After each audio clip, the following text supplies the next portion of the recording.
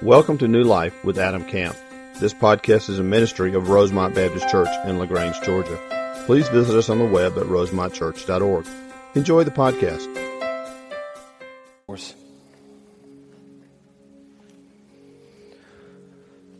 Father, as we come to our time in worship where we have the privilege of studying your word, Father, I just pray you'd remind us of the significance of what we do. Lord, remind us that throughout history, people have not had the opportunity to read the printed word of God. And so, Lord, we live in a time of prosperity, Lord, and a time of great blessing, but I pray you would just keep us mindful of that. I pray that as we open the truth of your word, you would speak clearly to our hearts.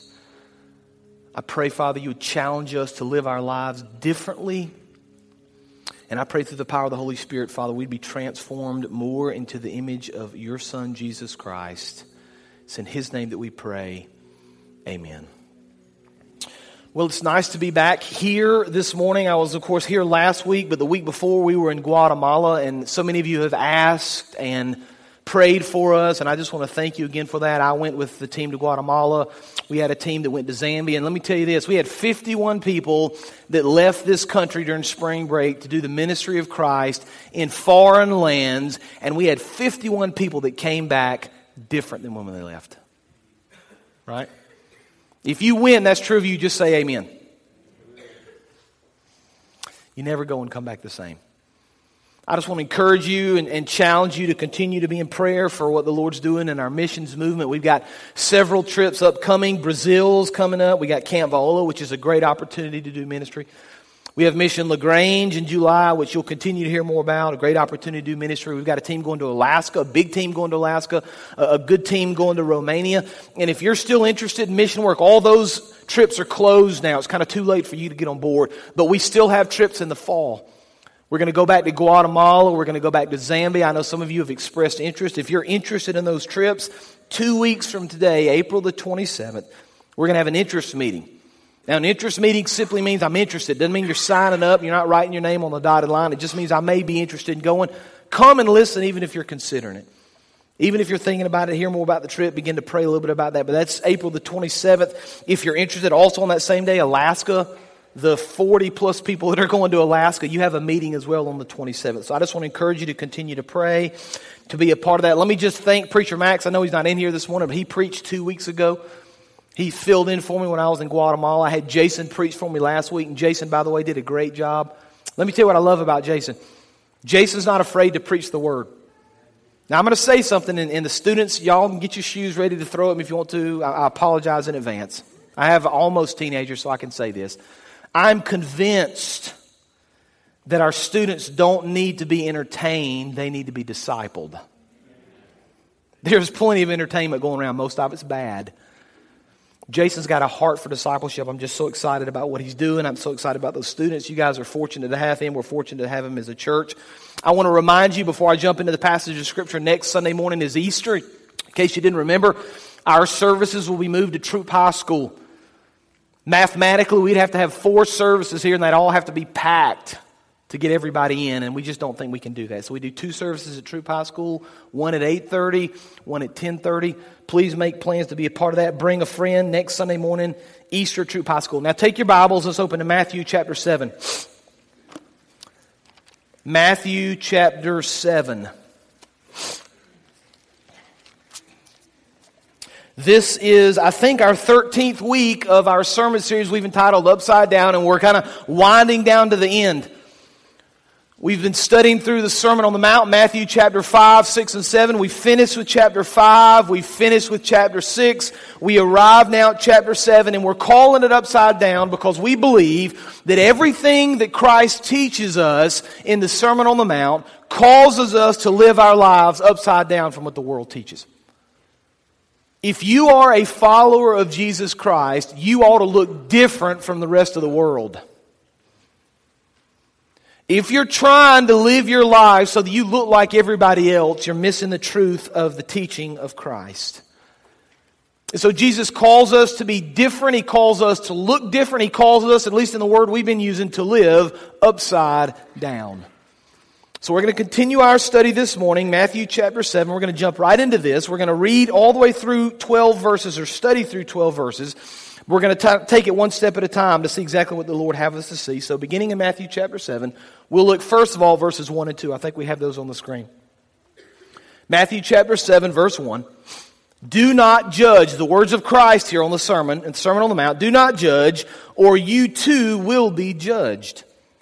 For in the same way you judge others, you will be judged, and with the measure you use, it will be measured to you. Now let's stop there for a minute. Let me give you the first truth. There's several things Christ wants us to understand. There's several truths we need to understand in this passage of Scripture, but here's the first one. I think it's foundational to what he's going to say for the remainder of this section. Truth number one is this. We should never look down on others with a judgmental attitude. We should never look down on others with a judgmental attitude. Now, I want to make a statement before I move through this passage and explain it that I hope you'll understand and I hope you'll appreciate, and I think I can back it up scripturally here over the next few minutes, but here's the statement. I believe that Matthew chapter 7, verse 1 may be one of the most misunderstood and most misquoted verses in all the Bible. So many people in our world have taken Matthew chapter 7 verse 1, do not judge, as a license to act any way they want to act, to do anything they want to do, and not be held accountable for it. Now we live in a world that says you should do what you want to do, I'll do what I want to do, and you don't need to judge me, right? If I've got some sort of addiction that I'm dealing with, you don't need to judge me for that. If I'm dealing with some sort of a sexual sin in my life, you don't need to judge me for that. If I don't treat people fairly or with kindness or with respect, you don't need to judge me for that. In fact, I think the motto that we could kind of fit into our world based on this passage of Scripture is this. You should mind your own business. You do what you want to do. I'm not going to bother you. I'll do what I want to do, and whatever I do is really none of your business. So let's think through that just for a second. If we believe this is the teaching of Christ, that we should never recognize sin, then what we're ultimately saying is that, she's not happy to be in here, I'm sorry. I know some of you want to step out, it's okay. You don't have to scream, just step on out if you need to, it's fine. I've had little ones, I totally understand. If we buy into this mindset of minding our own business, what it means is that we turn a blind eye to sin and we simply ignore its effects in our lives and in the lives of others. That's not what Christ teaches. We never see in the New Testament that we're to turn a blind eye to sin. We never see in the New Testament that we're to ignore it. We never see in the New Testament that we're just to sweep it under the rug and pretend that it didn't actually happen. In fact, what we've seen through our study in the Sermon on the Mount is that over and over and over, Christ helps us understand that there's a correct way to live and there is an incorrect way to live. Now, if you were to spend some time reading through the New Testament, you would see all sorts of examples of this in the writings of Paul, for example. 1 Corinthians chapter 5 says this, Paul writing to the church at Corinth, but now I am writing to you that you must not associate with anyone who claims to be a brother or sister, but is sexually immoral or greedy, an idolater or slanderer, a drunkard or swindler. Do not even eat with such people. Paul says you need to recognize sinfulness and you need to stay clear of it. Romans 16, 17 through 19. Paul, again, I urge you, brothers and sisters, to watch out for those who cause divisions and put obstacles in your way that are contrary to the teaching you have learned. Keep away from them. For such people are not serving our Lord Christ, but their own appetites. By smooth talk and flattery, they deceive the minds of naive people. Everyone has heard about your obedience, so I rejoice because of you. But I want you, now watch this, to be wise about what is good and innocent about what is evil. In fact, Paul takes it a step farther in Ephesians 5. Not only should we be aware of it, not only should we flee from it, but listen to what Ephesians 5:11 says. have nothing to do with the fruitless deeds of darkness, but rather expose them. Now there's this sense all through the New Testament, if we understand the writing of Paul and the teaching of other New Testament writers, that not only should we be aware of sinfulness, not only should we be aware of evil, but we should flee from it, and when given the opportunity, we should shun it. And John Stott explains it like this. He says, our Lord's injunction to judge not cannot be understood as a command to suspend our critical facilities in relation to other people, to turn a blind eye to their faults, pretending not to notice them, to avoid all criticism and to refuse to discern between the truth and error, between goodness and evil. You cannot make a biblical case that Matthew chapter 7 verse 1 simply means that believers should never recognize sin and should never try to combat it. That's not at all what the Word of God teaches. So here's the question we arrive upon. If we're not supposed to kind of mind our own business, if we're supposed to be aware of sin and actually shun sin, how do we understand this verse? What's Christ getting at here in Matthew chapter 1 verse 7? Well, let's take a step back and put this in context to try to understand exactly what Jesus means here. You may remember in the sermon that Jesus has already spoken to the Pharisees. And He's used the Pharisees on several different examples as hypocrites. You may remember Matthew chapter 6, He uses the Pharisees as an example. He says, when you give to the needy, don't be like the Pharisee, don't be like the hypocrite. Because when they give to the needy, they want everybody to see it. He says in Matthew chapter 6, when you pray, don't be like the Pharisee, don't be like the hypocrite that stands is so much better than everybody else, right? When you fast in Matthew chapter 6, don't fast like the hypocrite, like the Pharisee. You do it so that everybody else can see you. When you do it, you be what? Humble about it. You do it in private. See, here's what the Pharisees were known for doing. The Pharisees would take the Word of God, they would twist the Word of God. They would develop their own standards. And then watch this. They would judge people based on those standards. So if you're not doing these certain things according to the Pharisees, you were sinful.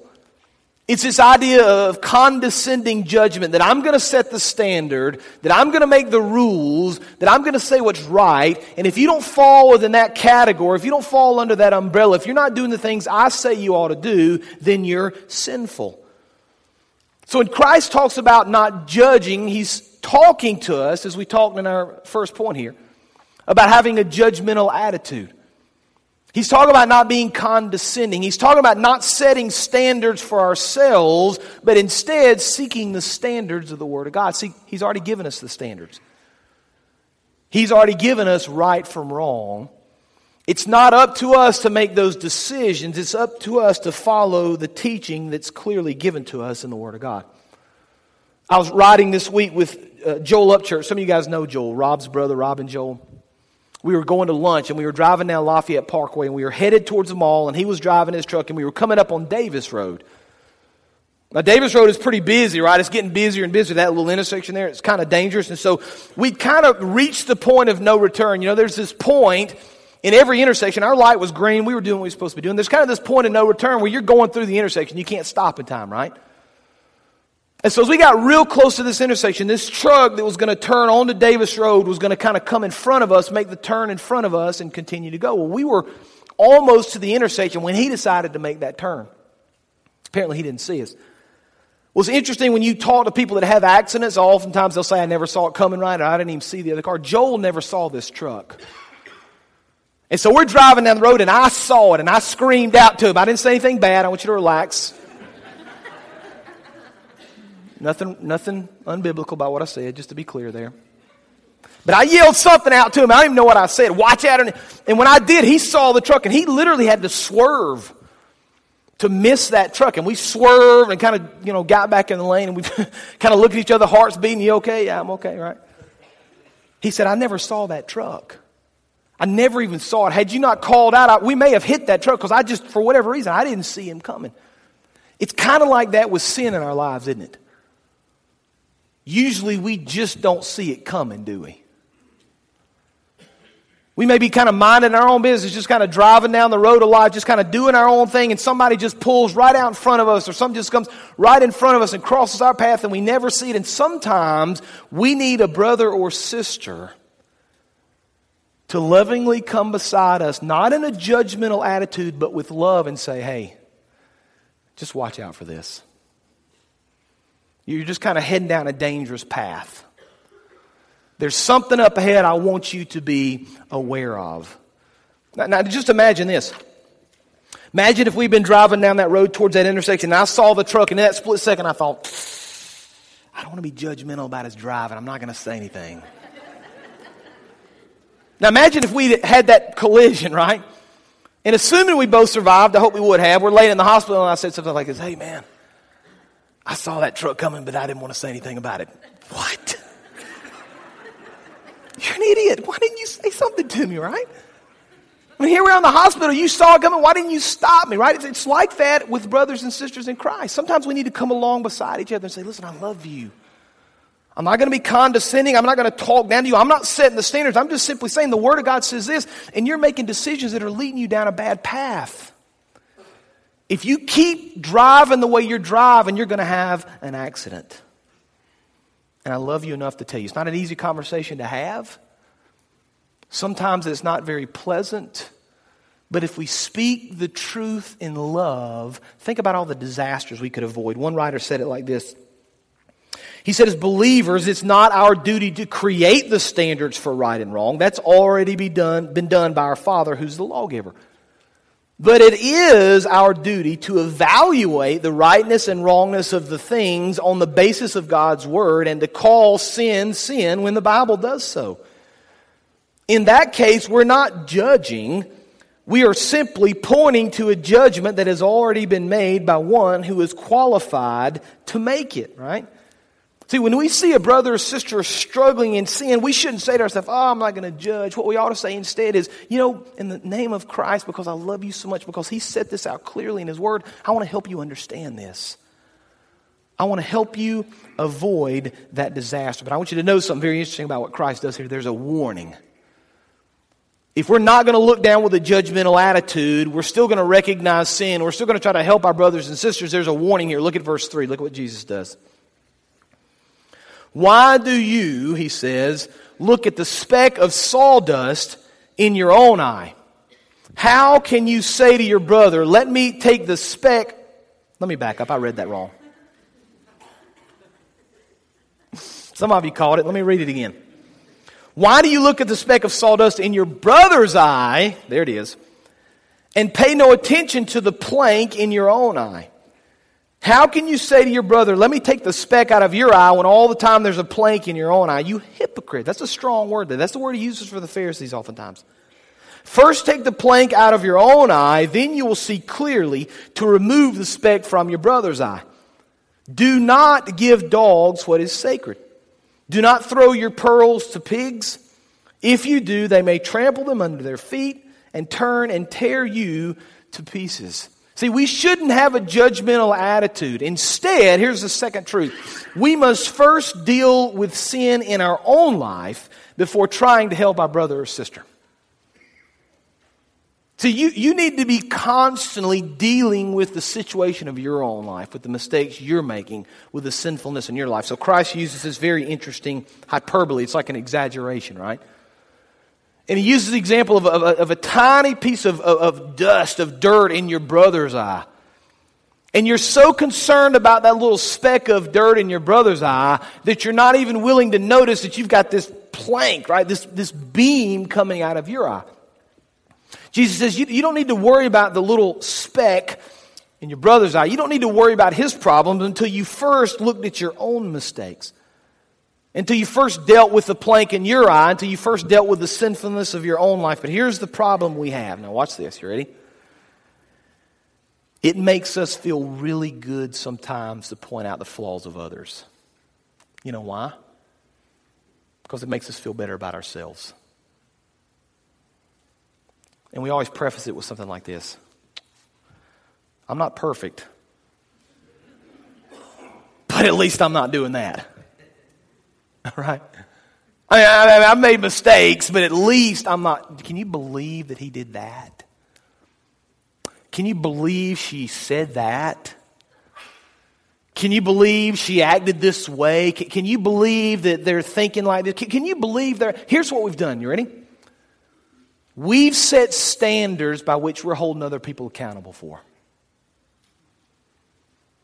They're not living the way we think they ought to live. They're making mistakes that we don't like. They're doing something that we would never do. And so we're looking down upon them with judgment. See, I've got this standard that I live by.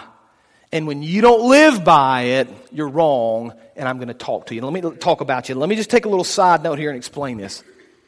If somebody is making a real mistake, you know what you ought to do? You ought to go to that person and talk to them. That's what Matthew 18 says. It's very clear. You don't go to Facebook. Right? You don't tweet it. Whatever social media you want to use, you don't call all your friends and talk about that person. You go to that person and you speak to them. If we're not careful, it's very easy for us to find fault in so many other people, isn't it? And yet, how often do we look ourselves in the mirror and say, you know what, I know other people have got problems, but so do I. And before I look down upon all those people with a judgmental attitude, I'm going to try to fix what's in my mind first. Dietrich Bonhoeffer, the German theologian, said it like this. When we are on the lookout for evil in others, our real motive is obviously to justify ourselves. Right? Christ says, if you don't want to look with judgment upon other people, if you don't want to have a judgmental attitude, if you don't want to be rude the way you treat other people, then you need to worry about yourself first. Worry about your issues. Pray through your problems. Try to correct the errors in your life. And then he's going to give us kind of an interesting idea here in verse 7. Let's continue to move forward through this. Verse 7, Christ says, Sermon on the Mount, Matthew chapter 7, verse 7. Ask and it will be given to you. Seek and you will find. Knock and the door will be opened to you. For everyone who asks receives. The one who seeks finds. And to the one who knocks, the door will be opened. Which of you, this is an interesting little analogy he gives here. If your son asks for bread, we'll give him a stone. Or if he asks for a fish, we'll give him a snake. Or if then, though you are evil, know how to give good gifts to your children, how much more will your Father in heaven give good gifts to those who ask him? Here's the third truth I want you to understand.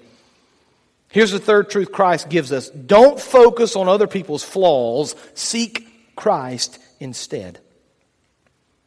The next time you see somebody doing something you know they ought to do, they know they shouldn't do. I'm saying all kind of wrong things today. Before you see somebody doing something wrong, the next time you see them doing something wrong, before you gossip about them, before you look down upon them, before you find a judgmental attitude, you need to seek Christ. You need to ask the Lord to speak to your heart. You need to ask the Lord to work in your life. Don't worry so much about everybody else. Worry about your holiness and your attitude and your actions first. Now, this passage of Scripture ought to give us relief for a couple of reasons. First, there's great comfort in knowing that the King of Kings and the Lord of Lords and the Creator of the universe listens to our prayers. Ask and you will receive, right? What an incredible promise from the Lord. This is the Creator of all things, the author of our salvation, the giver of all good gifts, the sustainer of life. He loves you enough that He's willing to listen to you and to respond to you in your need. Martin Lloyd-Jones said it like this. It's one of those great, comprehensive, and gracious promises which are to be found only in the Bible. There's great comfort there, that the Lord hears our prayers. But here's the second reason that we should find comfort. This entire section is about the Lord giving us good gifts. I want to read it again for you, and I want to emphasize it. Bring up verse 7 again, if you would, for me, please. I want you to notice all the times given is mentioned. Here, verse 7. Ask, and it will be given to you. Seek, and you will find.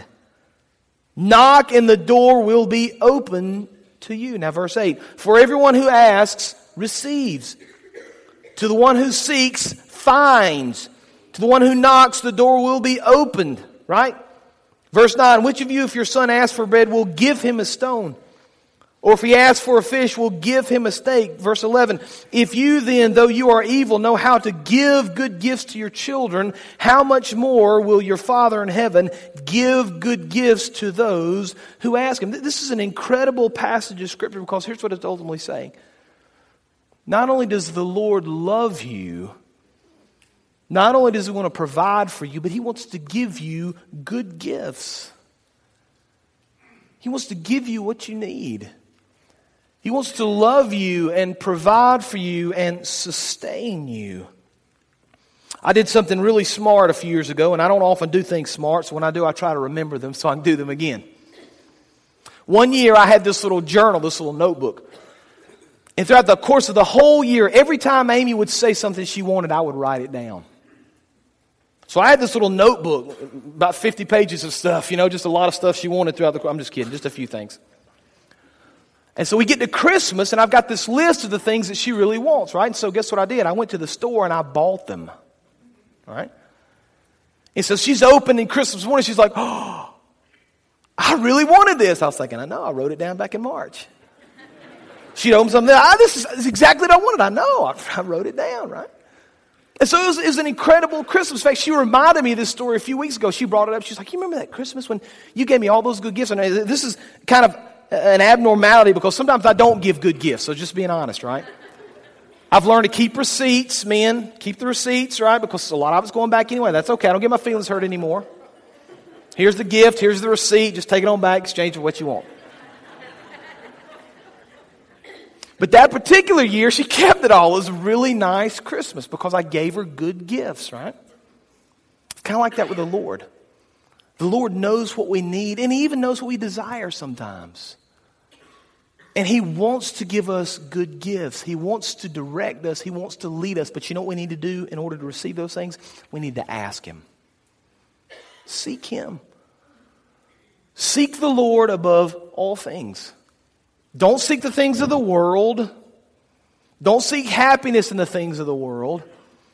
Don't try to do all the things the world tells you to do. Instead, seek the Lord. Ask the Lord. Ask the Lord to guide you and to strengthen you and to encourage you, and He will give you the things that you need. Now, watch this. I want to be careful because here's what some people are thinking. Great, the Bible tells me all I got to do is ask, and I'm going to receive. So I'm going to ask the Lord for some really cool stuff. I need a lot of extra money, right, and a new car and a vacation and a raise and all that. Let's be careful now. We always need to interpret Scripture in context. Now, I just want to remind you of Matthew chapter 6, verse 9, as we studied a few weeks ago, the Lord's Prayer. The Bible tells us in the Lord's Prayer, Christ says, this then is how you should pray. Our Father in heaven, hallowed be your name. Your kingdom come, your will be done on earth as it is in heaven. See, as we ask the Lord and as we seek the Lord, we should desire the Lord's will to be done. We shouldn't desire simply what we want. You say, how do I know what the Lord wants? Well, you continue to pray to Him. You continue to seek Him. You continue to ask. You continue to knock on the door, right? You try to find Him. You try to learn about Him. You try to grow in your walk with Him. And the more that you understand the Lord and the more you pray to the Lord and the more you seek the Lord, His will and your will align. And as you pray for the things in His will, He's going to give you, according to the truth of the Word of God, good gifts. And He's going to provide for you. Now we need to finish up. Verse 12, so we shouldn't have a judgmental attitude. We should deal with the sin in our own life first. We should seek Christ in all things. And now verse 12 as we finish up. So in everything, this is a neat little bookend, right? He began by saying don't judge others. He's explained kind of what that means. And now verse 12, so in everything, right? So in view of all that the Lord has done, in the way that you treat other people, do to others what you would have them do to you. For this sums up the law and the prophets. Here's truth number 4. We ought to treat others like we want to be treated. Treat others like you or we want to be treated. What's that called? We've learned it as a kid. What's it called? Golden rule, right? If you wanted to kind of sum up, in fact, Christ says this, if you wanted to kind of sum up the law and the prophets, if you wanted to kind of have a model by which to live your life, you treat other people the way you want to be treated. That means don't look judgmentally upon them, right? Because you don't like it when somebody looks on you like that, do you? Don't condemn them because you don't like it when somebody does that to you.